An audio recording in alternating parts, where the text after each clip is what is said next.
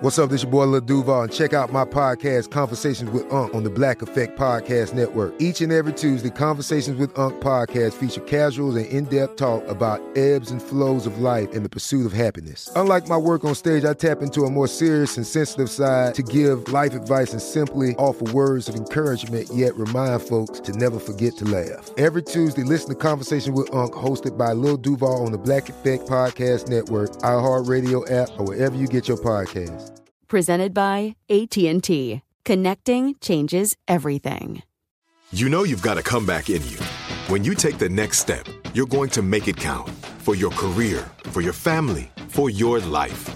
You can earn a degree you're proud of with Purdue Global. Purdue Global is backed by Purdue University, one of the nation's most respected and innovative public universities. This is your chance. This is your opportunity. This is your comeback. Purdue Global, Purdue's online university for working adults. Start your comeback today at purdueglobal.edu. When you buy Kroger brand products, you feel like you're winning. That's because they offer proven quality at lower than low prices. In fact, we guarantee that you and your family will love how Kroger brand products taste, or you get your money back. So next time you're shopping for the family, look for delicious Kroger brand products, because they'll make you all feel like you're winning. Shop now, in-store, or online.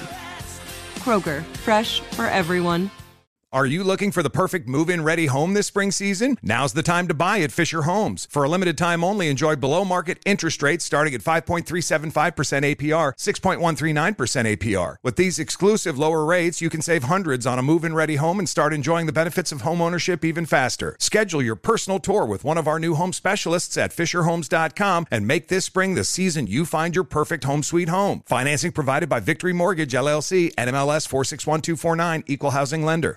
Homes.com knows having the right agent can make or break your home search. That's why they provide home shoppers with an agent directory that gives you a detailed look at each agent's experience, like the number of closed sales in a specific neighborhood, average price range, and more. It lets you easily connect with all the agents in the area you're searching, so you can find the right agent with the right experience and ultimately the right home for you. Homes.com. We've done your homework.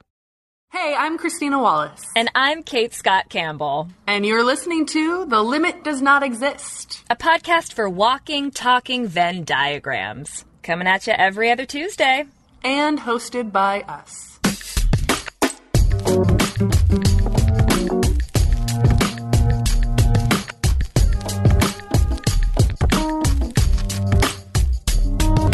In our last episode, we talked with Emily Grassley, who works with a lot of curators at the Field Museum in Chicago. And in this episode, we sit down with Dr. Frank Burbrink, an assistant curator of herpetology at the American Museum of Natural History, where I run the Bridge Up STEM program. So cool. We talk about exactly what herpetology is, hint, lots of snakes. And what computer programming has to do with it. Yep, we also talk about comic books and punk rock and tattoos. And what Fast Company defined as the single most important skill to develop in order to thrive in the 21st century. By the way, if you're into our show, you probably have it.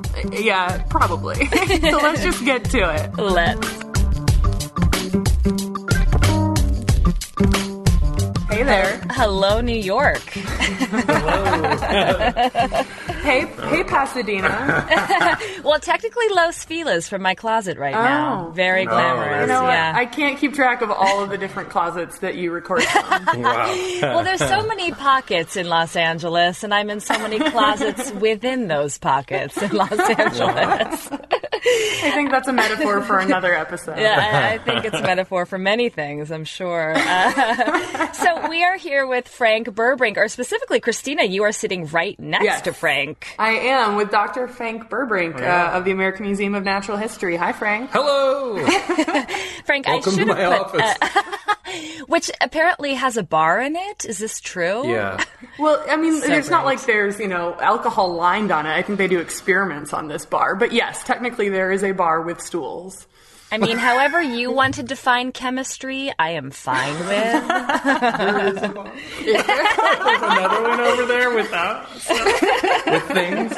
With things. Yeah. With things. So, Frank, I should have first said your name with doctor in front of it, because you indeed are a doctor. This is so So But legit not the and good cool. kind. Like, You can't write any prescriptions. no, Okay. that's what we've graduated 3 PhD students here in the last 2 weeks, and it's like the joke as soon as you grant them their PhD, you say, I'm sorry, but now you're a doctor, but not the good kind. So Okay. don't use that when you're on an airplane, doctor or whatever, because it's like, we needed a doctor, and it's like, well, actually, I have a doctorate in poetry, so this guy is basically dead. Useless. Yeah, that's amazing. Oh, yeah. That's amazing. But the amount of effort required to actually complete a PhD, I don't know. I feel like I would be using that doctor to book like my dentist appointments, right? For everything. Be like, I'm sorry, that's Dr. Christina Wallace, right? Absolutely. Like, man, I yeah. wouldn't let anyone forget that. I can't think of a context when doctor really wouldn't come in handy in some You would way. think it would. You would think it would. But then if you have to try to explain to them you work what you actually do, and it's all this molecular evolution stuff, and then it's working on snakes, and they're like, Wait, I don't how know. is that even a job, right? Much Okay, less, so I anyhow. cannot wait to get to the snakes and the molecular evolution, which we are about to do very shortly. We are.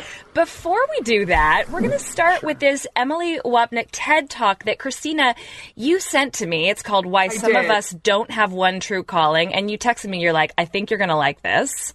Well, I mean, Thanks for it's like knowing she's me well. speaking It's- to the two of us. Literally every sentence was a quote that I could have was. pulled. Where did Well, you I found find this it? on How did Twitter. you- Yeah, Oh, Twitter. cool. Of course, it's my answer to everything. I've cultivated the most interesting people I know, and I just get content from them, and I forward it on. So once again, my Twitter feed has done me well, and this amazing talk. It's like 12 minutes long. It's not even that long to take up your time. And 12 minutes. And she's just a fantastic evangelist for what she calls multi-potentialites. Yes. What I would call polymaths or Renaissance people. But really kind of, I think her tagline is follow your curiosity down those rabbit holes. Which I think was a sentence in our pitch to Forbes about our show. I think it was. I was like, Emily, you know us so well. Well, and this word polymath has come up. It is a word that I was not familiar with actually when we started doing our show. I totally wasn't, and it has the word math in it. So I feel like a very, very bad math interested person who wears a lot of hats to not know this word. But I'm in our last episode we were referring to Hamilton a lot. Christine and I are both huge Hamilton fans. I've been writing this article about Hamilton lyrics, and one of the lyrics is Lin-Manuel Miranda rapping as Hamilton says, I'm a polymath, I'm a pain in the ass. And I was like, oh, Hamilton was a polymath. And then and one of our followers on Twitter tweeted about our show using the word. And then I went to this cool site called genius.com that it's an amazing annotated lyrics site. And it was talking about how Hamilton, of course, had knowledge of military strategy and constitutional theory and law and financial policy. Plus the whole, financial system thing. The whole financial system thing. And this annotation says, and of course, the ladies. That was one of his polymath One of his areas. interests. Oh, there we go. Okay. But anyway, back to Wapnick. So so Emily talks about she really is an evangelist. She starts to talk with the question, how old were you when you were asked, what do you want to be when you grow up? And then she talks about how this, the notion of this narrowly focused life is highly romanticized in our culture, and that if you feel like you don't have this one thing that when you were 5 you knew you wanted to do, that there's a really good chance that you have this feeling of something might be wrong with you or abnormal about you.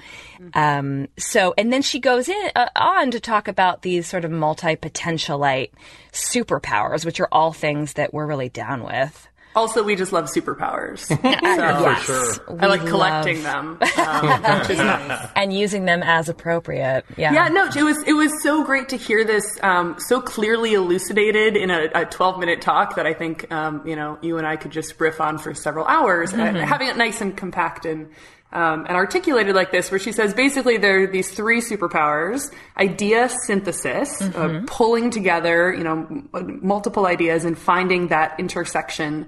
And she says innovation happens at the intersections, which I think is such a great line for when we transition over to Frank. Absolutely. But idea synthesis, rapid learning, which you and I have talked about a ton, the sort of learning how to learn is certainly my superpower. Well, yeah, but this is a shared superpower that we have, that we can both learn something very quickly. My issue is that then I will often forget it quickly once I've learned it. I'm working on that end of the superpower. Okay. Retention. Right. Retention is a skill I'm working on learning. But in that idea synthesis too, Christina, there is a Venn diagram on one of her slides. Just wanted to point that out.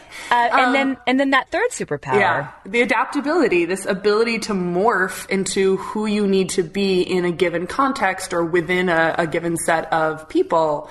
And particularly as you think about teams, I know my career has spanned from whether I'm the more creative, idea-generating role to whether I need to be slightly the more organized and logical and methodical, sort of businessy role. Right. And being able to code switch a little depending on who you need to be given what's missing in whatever team or group you happen to be among. Certainly something that I recognized in myself. There's this Kate Blanchett quote that I was reminded of while listening to that part of the talk, where she says there are 1,000 me's when they ask her, who she is. And I think that adaptability thing is why, I was drawn to acting at such a young age. Obviously, it's inherent in that of switching and playing roles. But, interestingly enough, in the professional sphere, Emily mentions that, Fast Company identified adaptability as the single most important skill to develop in order to thrive in the 21st century. that ability to pivot as an individual, but also for companies to be able to do that. In terms, when there's so much rapid change, I think that ties in exactly with also the ability to learn. I mean, one thing we see in computer science education is that, we can teach them concepts, we can teach the languages that exist now, but there will be new languages and there will be new technologies. And so really you're having to teach them how to learn, so that when Frank was telling me last week, there's a new language out that everyone's talking about called Julia. It's like better than Python now. And I'm like, oh, okay, now I have to go learn another programming language.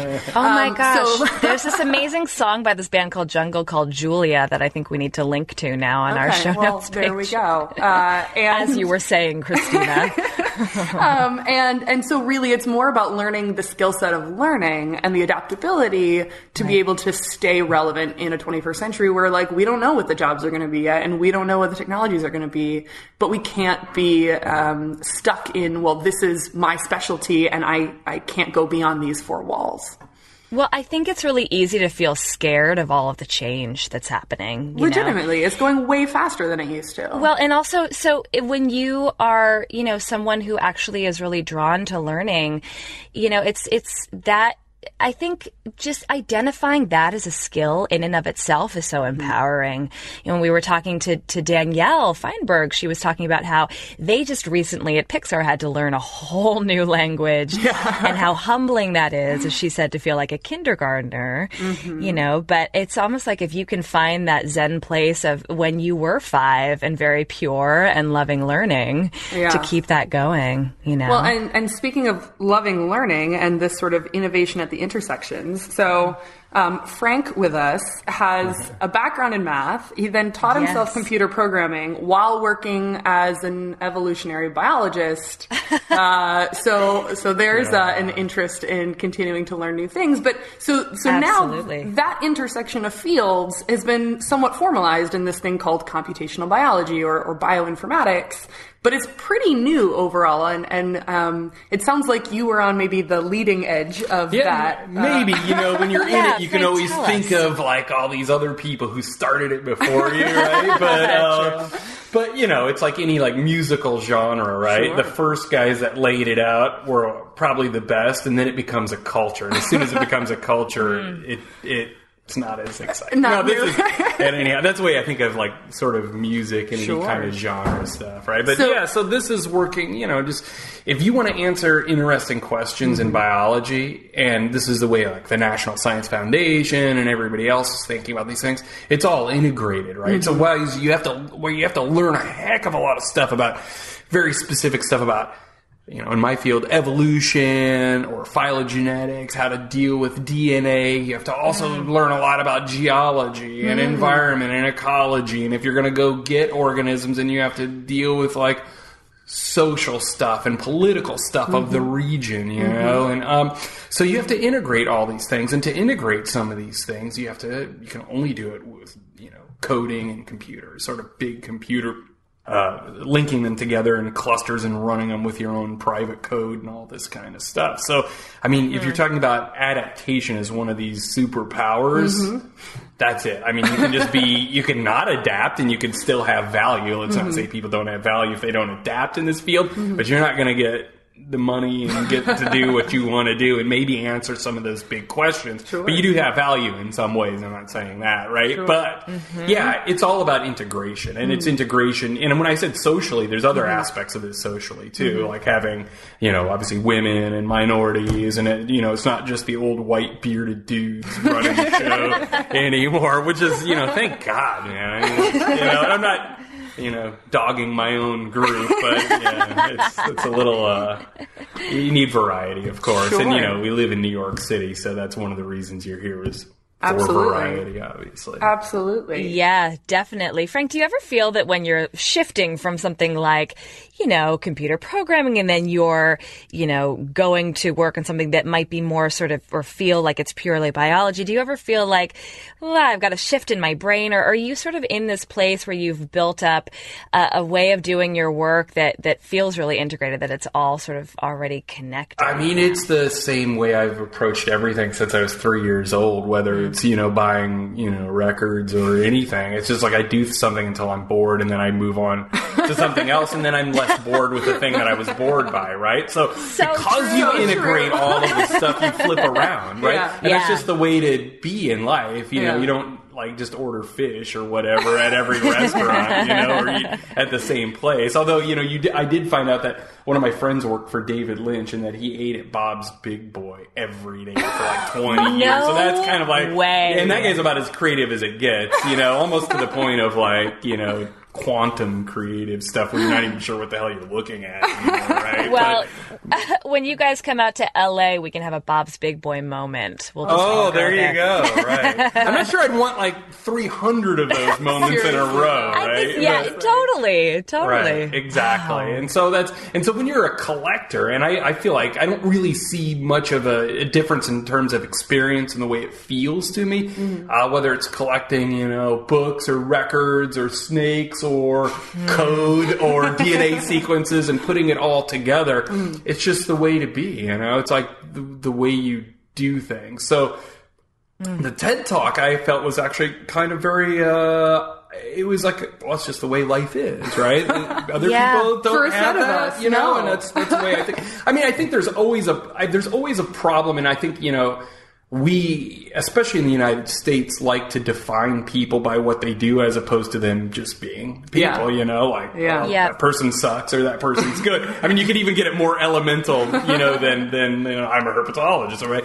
But I think it's actually, I think that, first, if you define yourself outside of your career, might be slightly healthier, and that your career, if you like what you do, it's kind of like an extended hobby, So it's, I don't know, I think of everything, like even raising my kids feels like an extended hobby, or just doing everything. I don't know, everything seems fun, Sometimes sitting in really long meetings and listening to people pontificate, that's where things are slightly less fun. And I usually make those fun by drawing while I'm at those meetings. So there's always something something going on. Brilliant. Right? Yeah. Amazing. Yeah.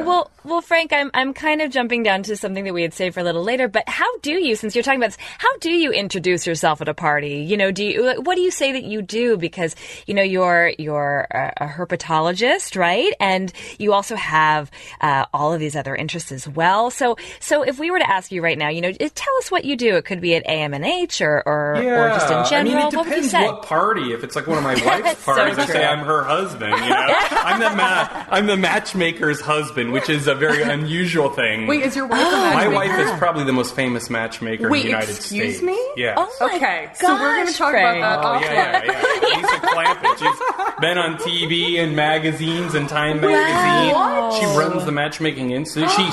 She founded it. It's all over the world. It's the only institute that trains Kate, if I find love because of our podcast, there you go. Christina, I've always believed that this could be, and I think this is the moment. And we get offers to do TV shows and stuff. I would pay to watch you on TV. Yeah, but I don't watch TV myself. I said, well, if I could play Eddie Haskell and Leave It to Beaver, if you want to revive that, I would like that because it's the last thing I watch.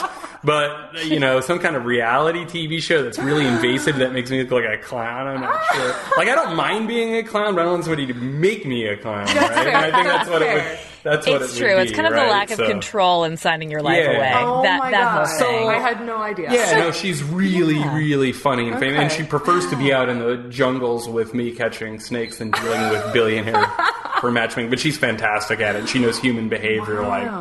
She's fantastic. Wow, that is fascinating. Yeah, but I do identify myself, at parties as, it depends, right? If it's parties at PS11 where my kids go to school or something else, then I'm just kind of defining myself to get the hell out of there because I don't really I don't know, the other parents, Lord have mercy.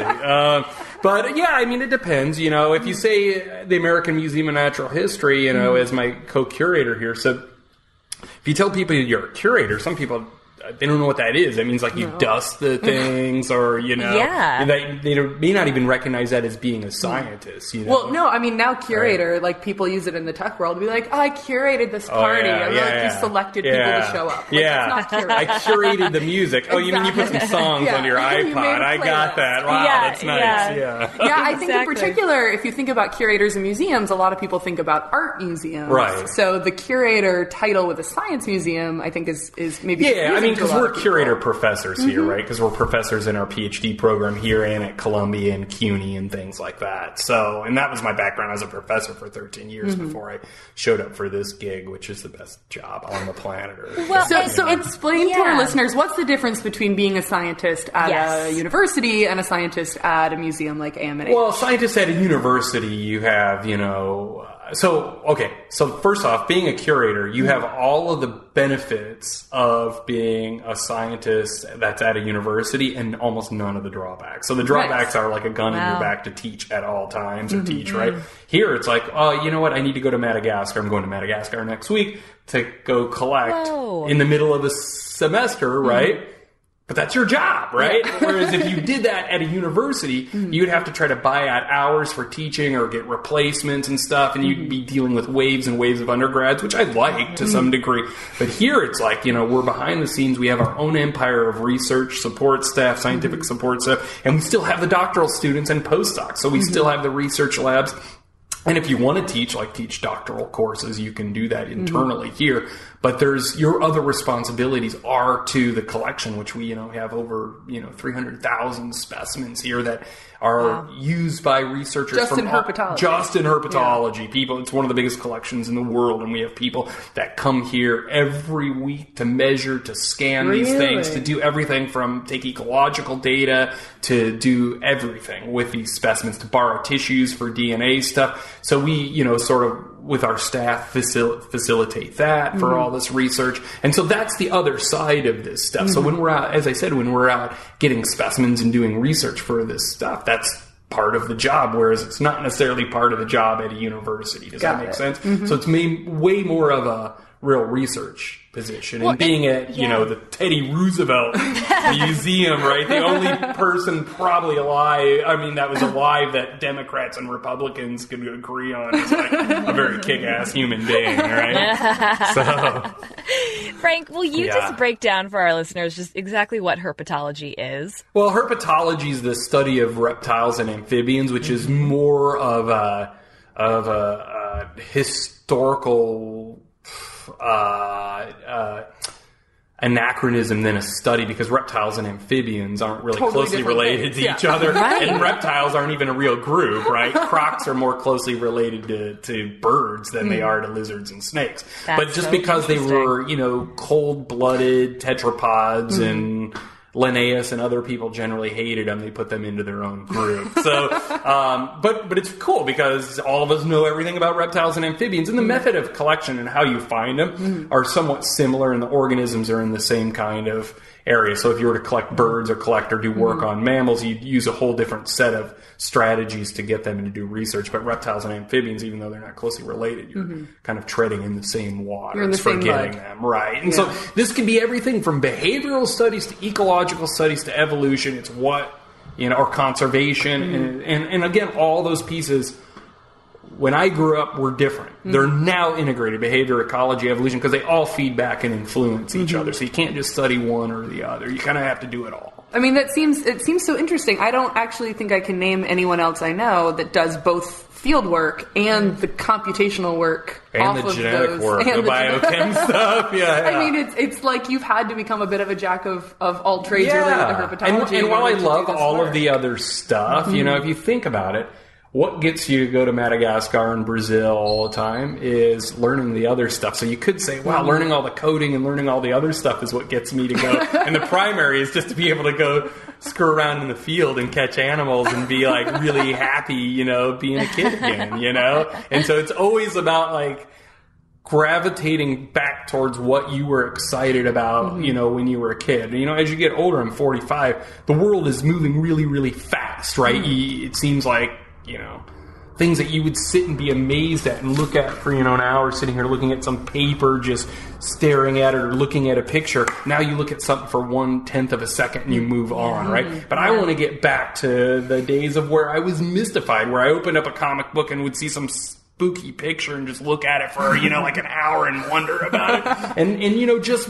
sit and think about stuff, right? And so that's what that gets you to, is getting back to those feelings that generate the excitement. And I think that's actually, and I think it's really important, because that then is a feedback to doing more creative research. Because I get really excited, you know, like when I'm doing coding and figuring stuff out and I know I've got it figured out and I got the last line of code, sometimes I'll stop and I know I've got it and I'll just have like a beer or drink some coffee, turn on some like put some weird records. Those moments. But then I put the last line in. And then it's all ready to go. And then if it screws up, you're like, oh my god, I screwed it up and I'm drunk. I can't actually fix it, you know? Wait, take the beer back. So Frank, when you were talking about you slipped in comic books in there. Oh, sorry. No, please. Comic books, records. I'm so happy you fireworks, did. I don't know. So I was wondering about. Christina tells me that you are a bit of a comic book buff, and that or nerd. I think nerd is the word I think nerd is what you use. Although I've just been wanting to use buff in a sentence, and the opportunity arose. Well done. Thank you. But so, is that how you discovered your love of snakes? Was it through comics? Was there a connection there? I think so, like that and isolation. My family was quite interested in sports, and I had zero interest in sports because the dynamics aren't that interesting. While you could study stats of baseball, and I actually appreciate that, and, you know, like that's the origin of the 538 website and all that kind of stuff. But as a kid, you know, it's still like two teams playing and one of them has to win. Wow, that's exciting. Wow, they won. I felt the same way. Could have been the other guys, right? I was like, you know? give me a book. Yes, totally. exactly. Yes. So like while they were watching, you know, it seemed like Saturday and Sunday was, you know, in the 70s at a lot of sports. So I was outside by the woods at my house picking up field guides and, you know, figuring out what these animals were. And, you know, it was in Peoria, Illinois, so it's not your, like, reptile amphibian mecca of the planet Earth, right? But it is good for other reasons. You know, Richard Pryor grew up there, so, yeah. That's a great hometown detail. Oh, it's not bad. There's a couple of other weird things if you're into punk rock, but yeah, and the comic books. What I loved about them is, you know, and I would get these at flea markets. So I've always been kind of one of the flea market kind of guys. Everything I'm wearing right now is just junk store stuff, you know. And it's my God, I don't think I've ever been into. You're missing this great shirt that's like yellow zebras. Oh, this is from 1940s. It's 1940s Seriously? DVD shirt. Yeah, Kate, it's like it's a zebra shirt with like full sleeve tats. Frank looks like it's cellulose rayon. Actually, we want to get kids in love with science. We need to put like Bobek and Frank on a poster. Christina, if you don't take like a dual selfie while you guys are together, I'm going to be very disappointed. Oh, that sounds terrible.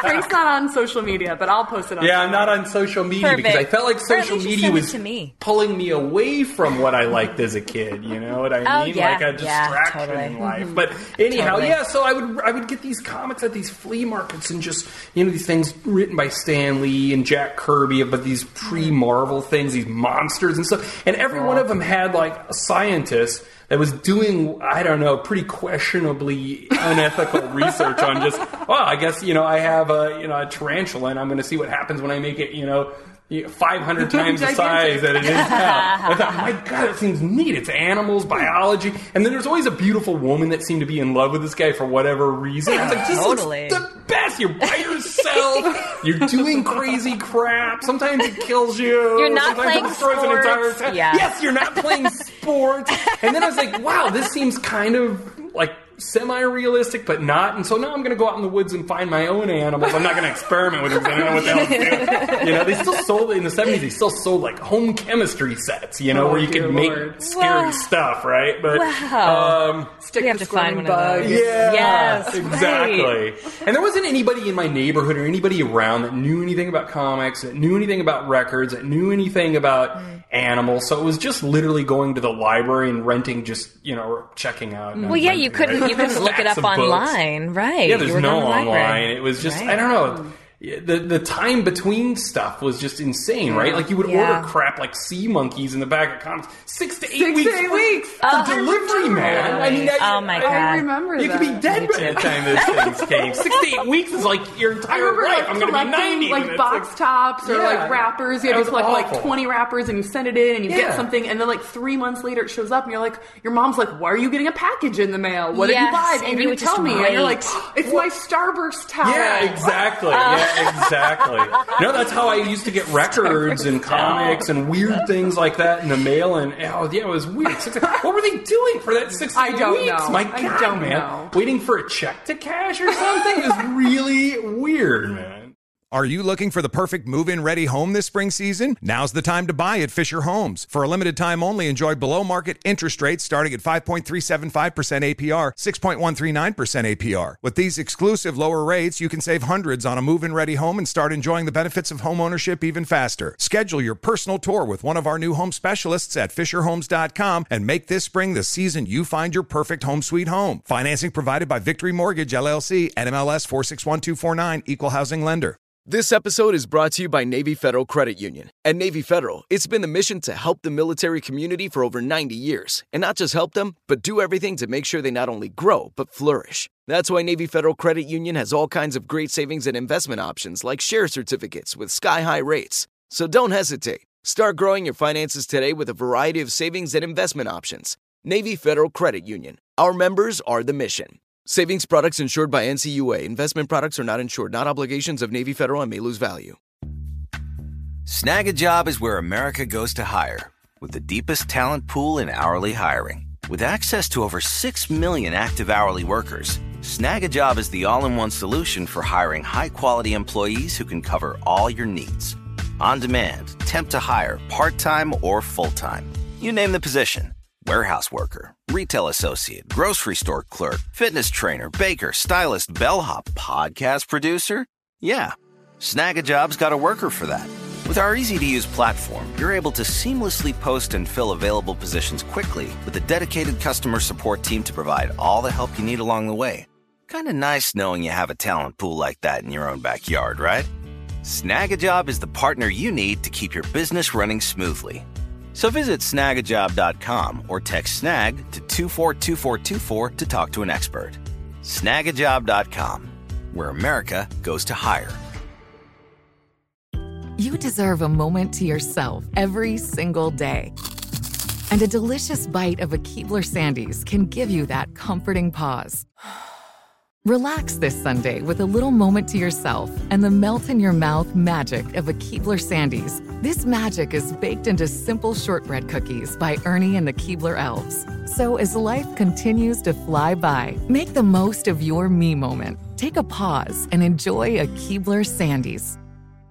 Had enough of those supplements that leave you feeling nothing? Symbiotica is your solution to great-tasting, all-natural supplements that actually work. Crafted with premium plant-based ingredients, their products have no seed oils, fillers, or toxins. Try them out and actually feel the difference today. Visit Symbiotica.com and use code IHEART for 15% off plus free shipping on your subscription order. Again, that's 15% off plus free shipping on your subscription order. Go to Symbiotica.com, CYMBIOTIKA.com. Christina tells me that there's a book coming out later this summer that compiles 1940s and 1950s comics that involves snakes called Snake Tales, and that you wrote the introduction to it. Can you tell us a little bit about it? Yeah, I wrote the introduction and helped compile all the stories with my collaborators on there, and this is through Craig Yo's book series. He's like the god of archival comic book stuff. So those comics are what they call pre-code horror, which means nobody was looking and saying, you know, these are not really appropriate for kids. They're in fact really creepy. And then Congress killed it, you know, in 54. Yeah, they killed it, which is also kind of ironic when you're sending, like a year before, you're sending 18-year-olds to Korea to get blown away. But you can't read comic books, right? Because it'll turn you into a juvenile delinquent.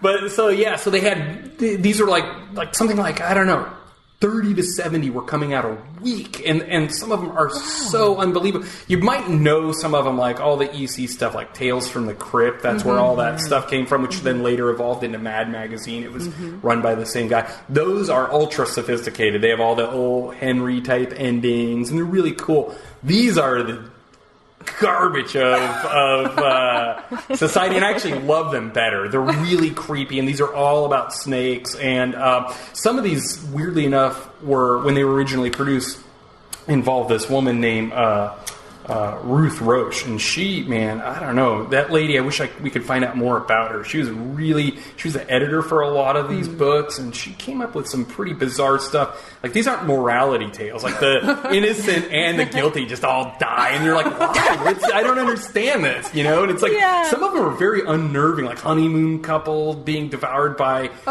crabs and stuff. Not in my book. My book has a lot of... How do you tie up what happened at the end, really? Yeah, there's no tying up. You gotta read this book when it comes... And so this involves, like, snakes, and Christina. Half of these... and half of these involve, like, snakes and snake women that lure guys to their death, but for no reason whatsoever. Always the snake women. Yeah, snake women, you know? And they're not necessarily the Medusa type. Some of them transform guys into snakes, retaining their human heads, which are really weird. But okay, so how did you get involved in this project? Well, it was weird. I took my family to a comic book convention in Albany, New York, and so I you saw go to both Evolution and the comic book convention. Yeah, just doing everything. Life. Yeah, it's well balanced, you know. And then Craig was there, who runs the company, and I said, hey, and he goes, I said, I've been buying your books for a while, and we talked, and he said, well, what do you do? And then I told him I'm a curator here.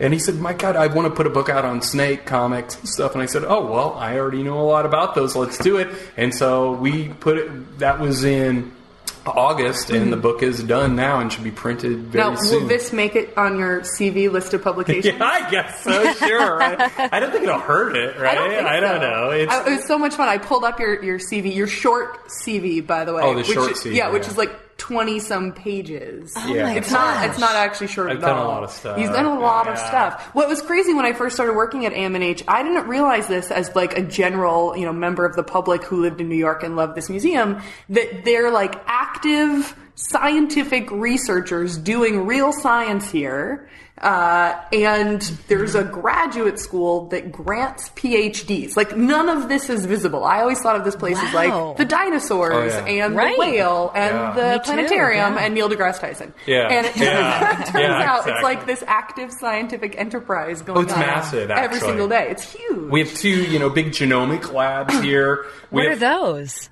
Oh, to sequence the genomes of all these animals so that we can really, open these animals up and explore where they came from. And and a lot of my collaborators we're using these genomic data as like time machines. So we can kind of reconstruct the origins, the ecology, the traits of how these things originated, millions and millions of years ago. And so it's like as close as we're ever going to get to a time machine. And the answers from this genomic level sequencing are just screaming at us. It's just like so amazing. Well, this is all sort of in pursuit of what we as an institution do around tree building, phylogenetic trees, trying to figure out, if you think about like your ancestor, family tree, that's a very specific tree of your people. They do it here on a species level, trying to figure out which species, evolved from which and how they're connected to other things, which is this, massive undertaking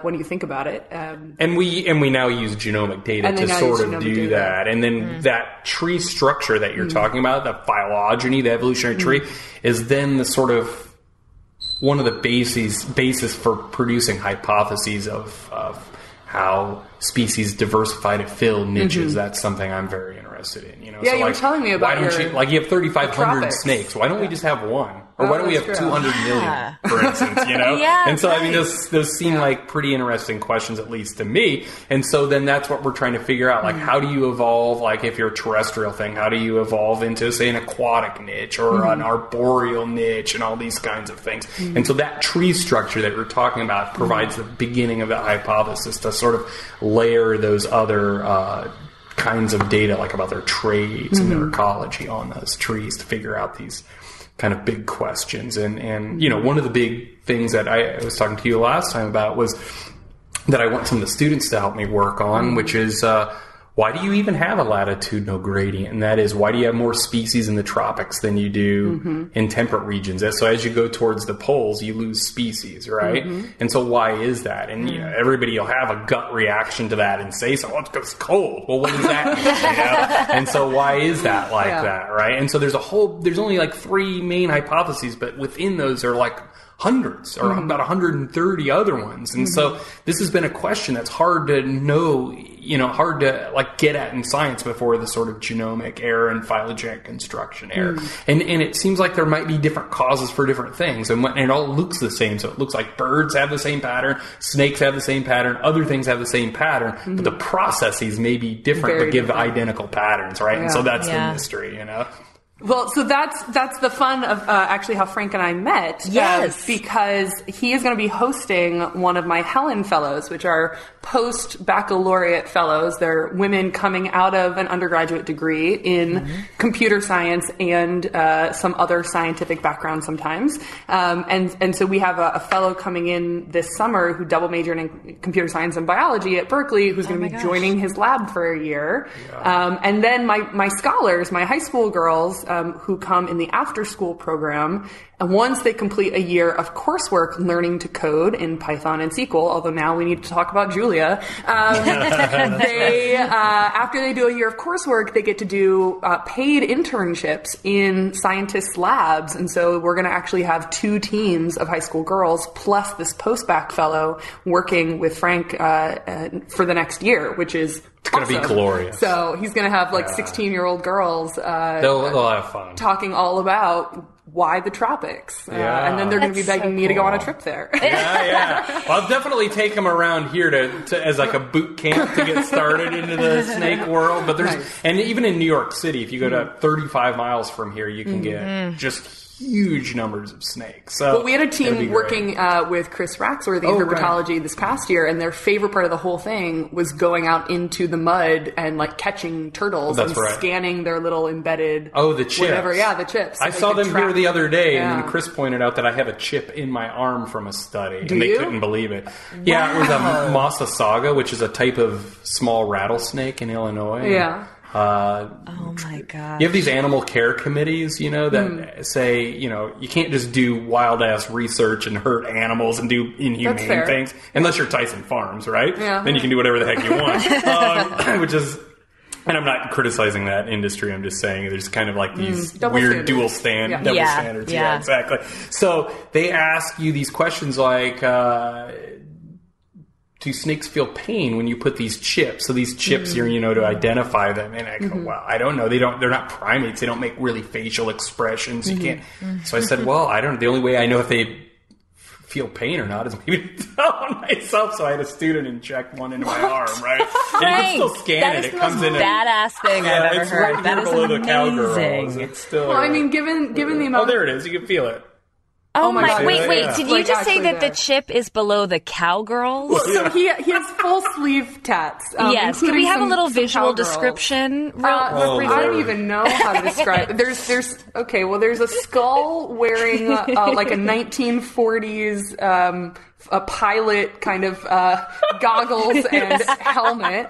There's definitely some snakes involved. There's a green moon. I don't even know. Mars attacks people. It's like a drunk comic snake books. Lady. Frank, it sounds like it's just doodle pad random crap. You know, there's nothing. You know those tattoo. You know those tattoo shows where everybody has all these feelings and emotions. And all that? I don't have any. I mean, it's just sort of like I got a tadpole. That's what it's very, basic declarative statements about, something, right? Here it is, right? So yeah. But yeah, so I put the chip in and it hurt a little bit, but not that bad. Not that bad. When they put that, it's a wide bore needle. It sounded like it was going into celery. It made that sort of crunching noise, and they use that in 1940s and 50s horror movies, Okay, clearly this is a little squeamish for me. Christina, how are you doing? I just wanted to check in and make sure. We are reconfirming that me and bodily fluids are not... I might have a picture of that somewhere. We are getting close to our lightning round. Christina, do you want to fire off sort of one last question before we do that? So I want to talk about the guitar that's in the corner of this office, which is what even prompted me to ask Frank to be on the show in the first place. So he walked into his office to talk about him hosting these interns, and in the corner there's a guitar hooked up to an amp, and I was like, wait a second, do you jam in your office? And you're like, yeah. Also, I'm a guitarist. So tell me about this music thing in addition to your comic books and your I've played guitar since I was a kid, taught myself, and play anything from old hillbilly, rockabilly to punk rock stuff, and Do you have a band? I used to. I don't anymore. So the reason I brought this in here is encouraging others to be in a band, but I want it to be something, weird and creative, maybe even old garage type stuff, if that's creative. Maybe it's not creative, but definitely don't want to bring in dudes here and do Eagles covers or something horrible like that, Have you been to one of our Christmas parties? I've been to them. We have an AM&H cover band at the Christmas parties. Well, so Herpetology is going to have... We have Halloween parties here kind of in my office, and so we're going to have a Halloween-style band, right? Sort of stuff like the Cramps or something like that. I think it's just such an incredible, sort of symbol to have in your office for these students that you're mentoring, too, to say, Well, it's also really... I just can't put more guitars in my apartment. My wife's like, how many guitars do we need in the apartment? So I said, okay, this one will live up to the museum. Right? Yeah. Well, I used to. So I have a cello in my New York City apartment, which I can never practice there because there's babies everywhere, and they're always like, "Stop playing." My feet are propped up on my violin right now in my closet. So I used to keep my cello in my offices back when I had my own company and would practice there late at night. But so cool. There's no room in my little. Well, I have all of my guitars and amps and drums and records and comic books at our house near Woodstock, which used to be the Woodstock Winery, but it's no longer a winery anymore, but we still have the vineyards. And so all that stuff is up there, so it's much better. But the amps are huge, so you can't really, as we said, you can't play those in New York. So it's good when we have visitors up and jam, and I get the kids to play stuff, and we usually make up songs about my wife or whatever, and she loves it, even if they're not very nice.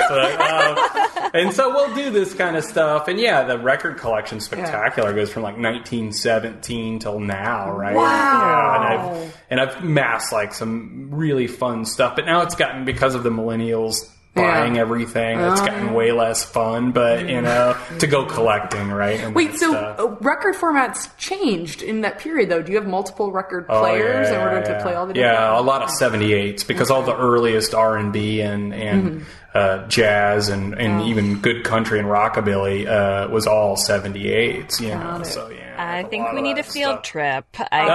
We need. Oh, and it's spectacular for snakes. I can get my record is getting 200. I can get 200 snakes in an hour on my property up there. It's amazing. Wow. Whoa. Yeah, and I'm not procuring them or anything other than putting rocks out. How does your wife feel about snakes? Does she get loves squeamish? Them. She loves them. Okay, she loves all animals. For compatibility. They're really nice. Exactly. They're really great. Yeah, no, there's no problem with that. I don't think we would have gotten married. Although I asked her to marry me. Well, I asked her to marry me in 20 minutes, and we got married by Elvis in Las Vegas. Seriously? Oh, my gosh. It was a really muscular Elvis, which is kind of creepy. Oh, my God. Okay, that's another episode. There are so many other episodes. Oh, my gosh. Well, we have to lightning right into our lightning round. We do. Which we're going to do. Christina, you're better at explaining the rules of this than I am. Okay, so the fun of the lightning round is you don't get to see the questions ahead of time, and you just have to give us your, quick one-word, one-phrase answer. No thinking, no defense of the answer. Just, tell us like it is. Top of your head, okay? Okay, sure. Sometimes they're a little silly, so just go with it. First question. So we want to get into comics. Okay. What is a great first comic that we should read? Oh, boy, that is good. I would say the best comic to get into comics would be Dan Clow's Ghost World. Okay. If you've ever seen the movie, it's almost identical to the comic book. Okay. But if you want, dudes... Yeah, oh my God, it's spectacular. He just came out with a new comic called Precious, which is fantastic. But yeah, there's a lot of really good stuff. But I mean, if you want dudes in underwear punching each other, then, so Spider-Man #1 is kind of the way to Amazing Fantasy 15. Yeah. Okay, do you have such a great answer? We've got a link to both of those and great, on Amazon and drop ship. Do you have a favorite go-to song to play on one of your guitars or on your guitar? A warm-up song that I've probably played since I was 8 is I always start out with La Bamba. Is a really fun warm-up song. It's got really nice parts to it. And then recently I've been doing sort of more of the punk rock version of Stepping Stone, which Minor Threat covered, so that's always kind of fun, just because I have that melody. Yeah. Follow-up question, which is against the rules in the lightning round. But anyway, what was the first song you taught yourself to play on guitar? Let's see, either Buffalo Gals, which is pretty lame, but that's a Bob Wills version that is spectacular, right? And I love it. And probably Willie Nelson's On the Road, which is really popular from the Honeysuckle Rose album in 1978. You can tell I came from Peoria. Probably that, right? I love it. Or some crappy Kiss song. Snakes on a Plane? Yeah. Or Anaconda? Bad snake movies. Which is... We're talking about which one's worse or which one do I prefer? Which would you prefer? Maybe or which Anaconda has Ice Cube in it, right? So that alone. Is he in that movie? I don't know. Maybe. I know Samuel L. Jackson's in. Yeah. The other one is so CGI'd with a few real corn snakes.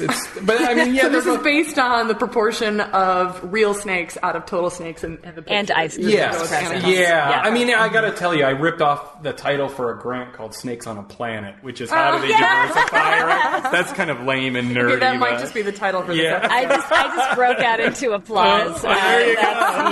I think that is Christina. Nice. Okay, this is Christina's question. It's not an easy one, but in a few words or less, what's one thing you wished all Americans understood about evolution or biology?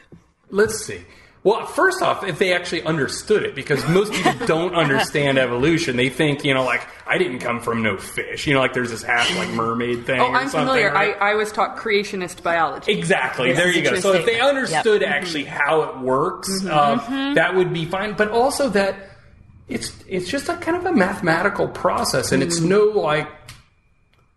it's no harder to believe in something like gravity or something else in a Newtonian three-dimensional world, which may not be correct, but for getting along on the planet, it works, right? So I think that it shouldn't be that offensive, and they should see it as how beautiful it actually is. It's actually really violent too, right? That's the other side of it, but it is. It's unbelievably amazing, and I feel like they're missing out on the greatest story on the planet Earth is evolution, and those stories that are told by evolution. So I kind of wish they would see the beauty and the art in it, as well as how it tells us how everything got here and why things are like they are in the animal and plant and sort of organic world. That is a great answer. Yeah. So beautiful. Christina, do you want to ask one last one? One last one. Who is a woman who is doing awesome things in STEM and deserves a shout out? Tanya Stadler. What is she doing? She does all the computational evolutionary diversification work. So basically, when you produce these giant evolutionary trees, how can we understand the tempo of evolution? So why do you have these bursts of speciation at some time and collapsing at the other time? Like, why do things collapse and go extinct, and why do they diversify? And that is an incredibly hard mathematical problem over hundreds of millions of years, and she is the most badass programmer and mathematician. And so, and she's fantastic. So yeah, definitely Tanya. There's some other ones that are like right up there, but the list is too long, right? In like 5 years, you're going to say, could you name a man that's actually even good at doing anything in science, right? That might be the way things are going. I shouldn't say that, actually. We'll be sure to name you. Yeah, absolutely. Exactly. Oh my gosh, Frank, thank you so much for hanging out with us. It was my pleasure. This was really fun. I wish we had 5 hours to do this, right? All of us totally feel that way. Yeah. But we know you have to run off to I'm sure, change the world in some way. Yes. So awesome. We will link to anything that's linkable that we talked about today. Just let me know. Don't worry. I'll make sure to take our selfie before. Thank you, Christina. Thank you so much. And some tattoo close-ups would be great. Okay. Thanks a million.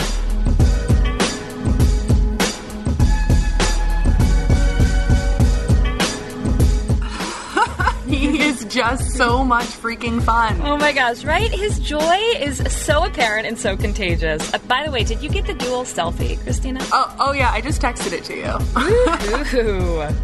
Thank you so much to our listeners for tuning in. Yes, we're so happy as always that you've hung out with us. Tune in next time when Christina will be with me in LA. Hallelujah. Woo! And we'll be recording side by side for the first time since episode 1. I promise this time I'll be a little more awake than we were at South by.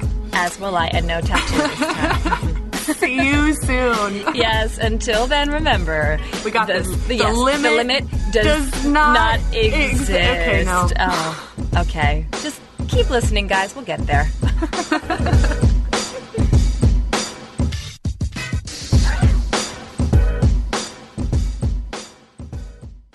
This is Malcolm Gladwell from Revisionist History. eBay Motors is here for the ride. With some elbow grease, fresh installs, and a whole lot of love, you transformed 100,000 miles and a body full of rust into a drive that's all your own.